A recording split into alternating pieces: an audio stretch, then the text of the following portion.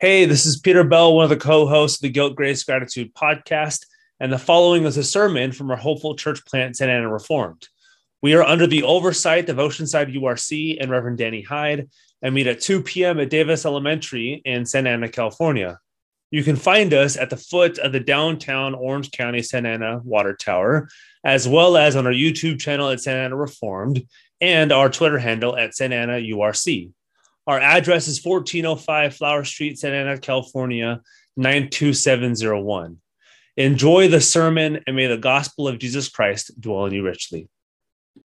The American dream is the struggle to make it and finally be comfortable. You've got the house, 2.5 kids, or I think it's 2.6 kids, a white picket fence, and a paycheck that covers your needs, maybe with a little bit left over for your 401k. So life is great, needs are met, and you honestly can't remember or believe the last time that you had to worry. However, over time, the thankfulness gives way to expectation. You wanted this for so long, you dreamt of it, now you haven't. Your worries are less about making it, and they're more about keeping it now. Discomfort, which was all you knew before, is actually now what you avoid. You were discomfortable all the time. Now you're comfortable. I never want to feel that again. You remember what it was like, so you never want to go back. And I think these fears, they pervade our culture, and they manifest themselves in our lives as well. If we're comfortable, I think our fear is more discomfort than anything else. And like discomfort, talking about sin can be a difficult pill to swallow, especially if we're comfortable. And sure, there's sin out there, we think. There's sin out in the world, but there's really not sin inside of me. You do whatever you do to avoid anything uncomfortable. So somebody talks about sin, somebody talks about the injustice, you're like, I can't touch that. It's not unlike a cancer patient bribing their doctor out of leveling the diagnosis. Don't tell me I have cancer. And so goes Amos 4. Israel is satisfied and comfortable without a covenantal relationship with Yahweh, because really their comfort is at the expense of others. And the desire for comfort and satisfaction, it's not bad. But when it's at the expense of others and to the neglect of the Lord, you'll wait that meeting prepared to meet your God. The comfort for those who confess Christ, and the discomfort for those who are outside of him. Because meeting God can be an uncomfortable thing. Recall the judgment rendered on Israel in Amos 3. Right at the end is the destruction of the temple. And these calamities in Amos 3:6 are from the Lord's hand. The roaring lion who calls for true worship. And this brings us to chapter 4. So we'll see this in 3 points. Point 1 is satisfied and distant, from verses 1 through 5. With self-defined comfort comes satisfaction in distance from the Lord. I feel good, why do I have to come in? Then point 2 is judged and unmoved, from verses 6 to 9. When we're comfortable being distant, when we're judged, we don't really feel moved to do anything. For this self-found comfort, this kind of inner comfort that we've created ourselves, softens judgment. It's not really that bad, is it? No matter what, we're not going to turn. And then point 3 is meet your God, verses 10 through 13. Lest we think we can define our own worship, set our own comfort, and meet our Maker on our own terms, we are confronted by the divine warrior, the Almighty God. And Amos asks the same question I will. Are you ready?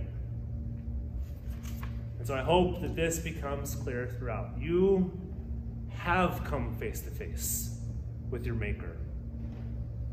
in Christ and have been pronounced righteous through his work, if you confess his name. And this is important, for this encounter with the Holy Lord of hosts both comforts the afflicted and afflicts the comforted. And we're going to see that as we start with point 1, satisfied distance. And this is verses 1 through 5. We'll start with verse 1.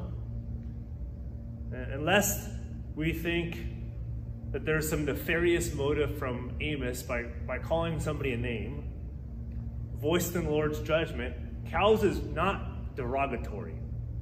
It's more exposing. It's a visceral image, and it's meant to invoke you're fat and satisfied. You really, you have no need in this world, or you feel like you have no need. You don't really have any cares. There's no needs. You're kind of grazing at your heart's content. You're kind of grazing through the mountains and the hills. So he's actually describing those who are satisfied with more like self-generated wealth and riches. They don't feel like they have the need for anything outside themselves. And he's picking up language from Amos 2. In the Hebrew, these cows of Bashan, they speak to their husbands. Say, bring that we may drink. The Lord comes in. It's the same word for husband. It's Adonai. Both words, husband and Lord, are Adonai. The Lord God has sworn by his holiness. And so they have crushed the needy. These cows of Bashan have crushed the needy and afflicted the poor, likely those within the gates of Israel, which is who they should be taking care of. The same people as we heard in Amos 3 that they should have been caring for. And it's this play on words. The cows of Bashan are talking to their husbands, the Adonais, their husbands, when the true divine husband says, no, you got something else coming for you. So this is, unlike what we hear, this is biblical social justice. It's caring for those within your community, those under the banner of the Lord. So the sovereign Lord, again, the same word for the husbands that the cows of Bashan, the woman, called for in verse 1, comes in with fish, or with hooks and fish hooks. So this kind of this image taking fish hooks, the snout of a cow, pulling the snout of a cow back, dragging it out of the community. He says, the days are coming, says the Lord, that prophetic formula that he uses the few chapters after to render kind of these new realities that are coming. And this because what they were doing is directly in violation of the Mosaic law. We heard this in Amos 2 and 3. Especially found in Exodus and Deuteronomy. It's take care of those who are poor in your gates, leave off a corner for those who are hungry. Again, this is, you're taking care of your community. The Lord said, or the Lord shall indeed judge those who violate this covenant. The agreement Israel came under after the giving of the law. He says, and you shall go out through the breaches, each one straight ahead, and shall be cast out into Harmon, declares the Lord. So it's like him saying, you called for your husband to comfort. Bring, come, drink. Nothing's wrong. We haven't violated God's law. Let's kind of build up our own comfort. Let's feel good. But you did that to the detriment of afflicting the already affected. When you should have listened to the Lord who called you to worship him. It says, therefore, you're going to be cast out. If you've not listened to the Lord, you should be cast out. If you read carefully, though, I think verses 4 through 5, this should actually give you pause. They should strike us more than I think they do. The Lord calls those in verses 1 through 3, it says, come to Bethel and transgress. Literally, like multiply your transgressions. To Gilgal and multiply transgressions. That's from the Lord. He's saying, go and sin. Go and transgress. And so I think we will think the Lord calls them to sin. I thought the Lord wants us to be holy as he is holy. To worship him in the way in which he has laid out for us. And so we rightly think there's more to this. The expectation when the Lord calls for his people is to come to worship him. When he calls, it's to worship him. And he calls them to Bethel, which is where the temple's at. And looking at the end of verses 4 to 5 is what this sin and transgression is. It is bring your sacrifices every morning, your tithes every 3 days, offer a sacrifice of thanksgiving of that which is leavened, and proclaim free will offerings, publish them, for so you love to do, O people of Israel, declares the Lord God. That's their sinning, because they're not doing it according to what the Lord told them to do. These multiplied transgressions and great sins that Israel is committing, these fattened cows of Bashan and their husbands commiserating, joining together in their oppression in exchange for comfort, that's their worship. They worship by doing this.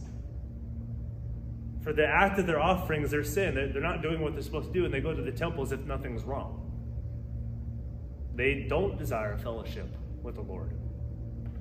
They trample over the ragged clothes and beaten bodies of those who have nothing to enter the gates of the Lord to worship according to their comfort, not according to his law. That's why he's saying, you're sinning in your worship. And to be frank, I think these verses should be harder for us to read than they probably are. We have to ask, do we use our religious observances, as good as they are, more of a veil for us than worship? Are they a veil for the stuff we do on our own? When we go to worship, we're like, I can cover these over. I can cover over my own sins. This comes to light, I think, in who we pray for. Do we pray for the godless, or do we pray against the godless? And how we care for our own, the needs of our community. These prophets are usually skipped over by, I think, many in the American church because they get a little bit too personal. And we're not divorcing religious observance, Lord's Day worship, ordinary means of grace, and family worship time throughout the week, because these are good things divinely ordained for us to do for our growth in Christ. We're more asking, do these overflow for us? Because they're using this to cover over their sins, not asking for the Lord to cover their sins. Our justification, our call in Christ, is those who have been given the full credit of perfect righteousness and obedience under the law should flow into our care. They're using it to cover over their sins. It should flow from our sins being covered. And these are not opposed to each other. And they're using their life in the pursuit of comfort outside of Christ, looking like they're pursuing Christ so that they can be comfortable. And they become distant. Well, we don't need God. We can do this on our own. And when the Lord comes in judgments, they're unmoved. They're like, this is really not that bad. This brings us to point 2, judged and unmoved. But there's a problem here because they're actually not comfortable. It's a false comfort. They're more comfortable because they think they have distance from the Lord. But it's not actually comfortable. It's like maxing out all of your credit cards with the creditors daily calling to pay the company back. A mountain of debts is behind you, and yet outwardly you've got the perfect life. A beautiful house, well-fed family going on vacations. That's more or less the situation that Israel finds himself in. They've got a debt they can't pay back, and they're acting like it's nothing. And woodenly rendered, verse 6 may not make sense. It says, I gave you cleanness of teeth in all your cities, and lack of bread in all your places, yet you do not return to me. And we're used to cleanness of teeth being a good thing. You've brushed your teeth that day. But this cleanness of teeth is used for famine. They haven't eaten food, so their teeth are clean. It's hard to have meat wedged in your teeth if you haven't eaten in days. but they don't return. Things may look good on the outside, but on the inside, there's no repentance. And you see, in verse 7, you see much the same thing. Verse 7, he builds off of it, says, I also withheld the rain from you when there were yet 3 months to the harvest. I would send rain on one city and send no rain on another city. One field would have rain, and the field on which it did not rain would wither. So it's Israel. Lest they think they can just go to another city and receive help, they receive nothing.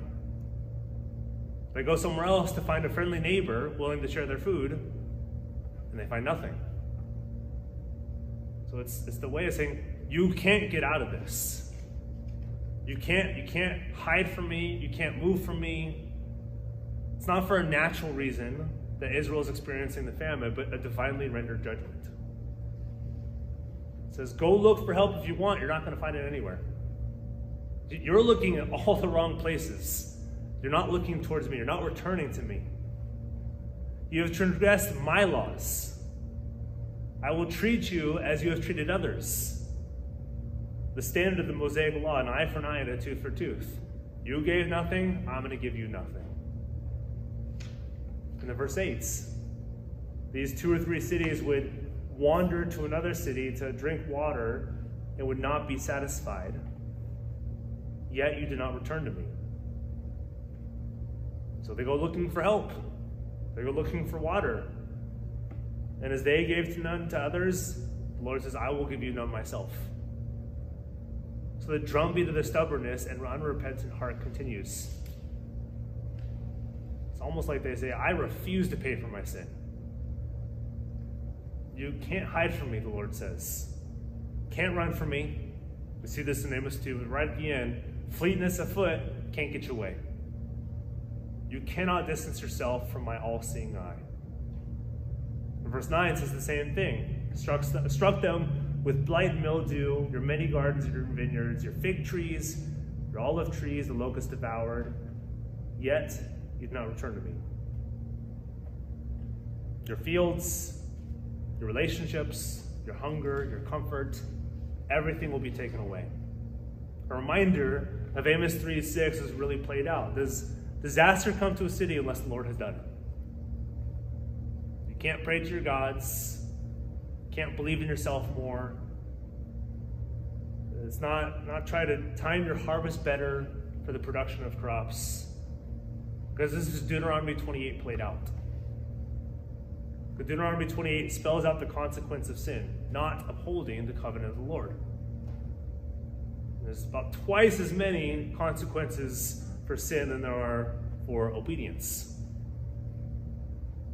Because blight and mildew is actually used precisely in Deuteronomy 28 for a curse.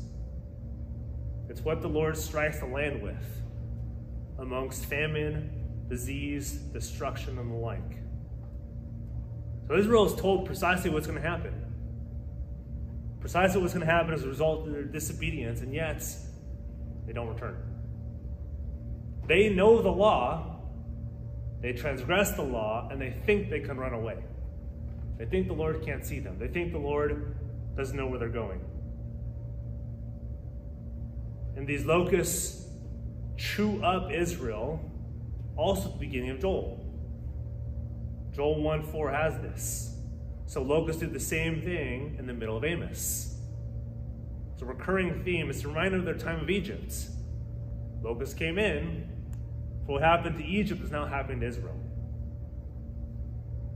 A return for Israel to the land which the Lord promised after their bondage in Egypt. But Israel doesn't return. As we talked about last week, and really building off Amos 3, does disaster come and I have not brought it, it can be a tough pill to swallow. More like a horse pill, unable to swallow. We often question, if God is all good and powerful, why is there evil and suffering in this world? And now you hear this and you think, not only is there evil and suffering, but the Lord uses it? Some people think this is even worse than they thought. But we have to remember why this has come upon Israel. and why it comes upon us, the purpose of evil. This is divinely orchestrated evil. It's to bring Israel to repentance. Whereas ours, we don't know the reason for it. We do know the reason for Israel's. We do know one thing, it's for God's glory. Israel just doesn't see it. We may not plumb the depths of the reason for why God does and allows all things, but we do know its purpose. For its purpose here, and really in general, is to prepare Israel to meet her God. And I ask, have you met this God? This brings us to point 3, meet your God. Introduced to locusts, finishing off the pestilence the Lord has brought to Israel on account of her unrepentance, the Lord then likens them to Egypt. So the plagues that came on Egypt, the Lord's now saying, Israel, you're no different, whom he originally brought these plagues upon. It's this divine warrior presented to us in chapter 3. Shows up again at the end of chapter 4. And he's treating Israel as he treated Egypt. And have they fallen so far as to be seen the same as a pagan nation? Israel knows the law, they have more revelation, and they fall. He then slays Israel's chosen men. It's the same word used for the Nazarites. Those become the Nazarites 2 chapters ago. When Israel cut the hair of the Nazarites, which is one thing that Nazarites can't do, and they caused them to drink wine when they made vows to neither cut their hair nor drink their wine, as well as the prophets to no longer prophesy, which is the thing they do. And so he wipes them out. It's like, if you're not going to use them, we're not going to use them. No mediators between them and God. No prophecy. There's no representative between God and Israel. So it's Israel meeting with God. Nobody between. So instead of a sweet aroma of the sacrifices in the temple wafting up to the nostril of God, if you want to call it that, the stench of these rotting bodies is what goes up. Those with Israel's camps will go into the nostril. And yet, Israel doesn't return. And if verse 10 wasn't bad enough, for the sake of comparison between Israel and Egypt, they're likened to Sodom and Gomorrah. Those whom we would usually say, although they're way worse than us. They're way worse than Israel. God saves Israel. God saves Abraham from Sodom and Gomorrah. We think they're a lot worse than I am. And the Lord shows otherwise. It says, Israel shall be lit up as Sodom and Gomorrah. And still, they don't return. These judgments get harsher and harsher, and Israel gets harder and harder. We ask the same thing. Have you refused, and do you continue to refuse to bow your knee to the Lord? So you think about this. Israel has no mediator. There's no prophets. There's no representation. Not even a temple or sacrifice or a priest to perform these rites. Israel then meets God mano a mano, face to face, one-on-one.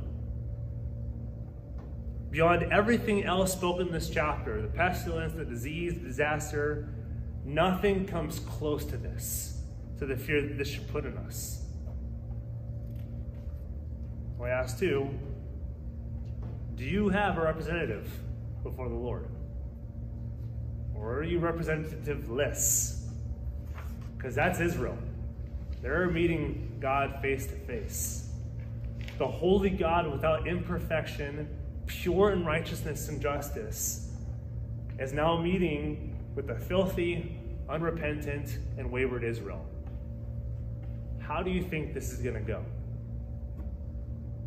The creator of the world, according to verse 13, creator of the hills, creator of the spirit, creator of the wind, creator of everything, is one who calls Israel to attention.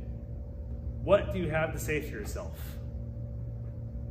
You transgressed my law. You've trampled my people. You've forsaken me. You will not return.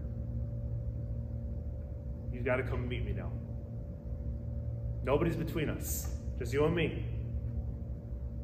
I bring up and I put down, the Lord says. I create and I destroy. Are you prepared to meet me? I ask you too, are you prepared to meet him? The Lord who formed and called you. And the remarkable thing, if you're a Christian, if you've confessed Christ, is you have met him. You met him in Jesus. You met him through a mediator. This holy Lord, the creator of all things, brings judgment upon you because you have failed to uphold justice. You have failed to pursue righteousness. You failed everything in his law. Has come to you in Christ. And he comes to you, he doesn't judge you. He judged Christ. Doesn't bring everything back that you've done and says, well, what about this or what about that? Are you really sure?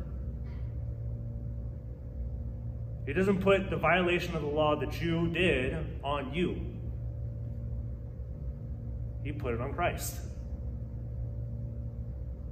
For this holy God came in the second person of this perfect triunity, bearing human flesh, do all that Israel in Amos 4 is incapable of doing. Doesn't just not want to do, just can't do. And all that you cannot do. So that when you do face the Lord on Judgment Day, you will be acquitted. You will not only be acquitted, you will be rendered perfectly and beautifully righteous. With the same record of obedience that Christ rendered. As if Amos 4 was flipped. You did pursue righteousness. You did pursue justice. You did obey every single letter of my law. So do you believe in Christ? Have you received the record of his perfect righteousness? The justice, unlike Israel, that he upheld to its fullest degree while living on the earth under the pressure of God's law. I plead with you to believe in him. So that when you do, not if you do, when you meet God, he will not judge you. He will vindicate you. Let's pray. Lord, these are beautiful truths that when we buck against your law, our hearts will disobey, they will sin. But there's nothing in us that wants to obey them outside of your Son, Christ. And we find ourselves in exactly the same shoes as Israel does, where we don't return to you. We don't render to you what you're owed. We don't love you with all that we are. We don't love our neighbor. But Lord, you placed all of these sins on your Son, Jesus Christ. And so we don't get the judgment. We don't receive the judgment of unrighteous. If we confess your Son's name, we receive the judgment righteous. And so we're not judged.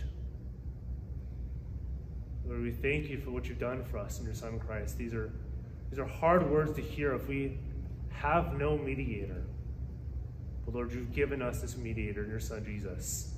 If we believe on him, all of this has been placed on him. And we receive the record of his perfect righteousness. So we thank you for all you've done for us in Christ. For all this in his name. Amen.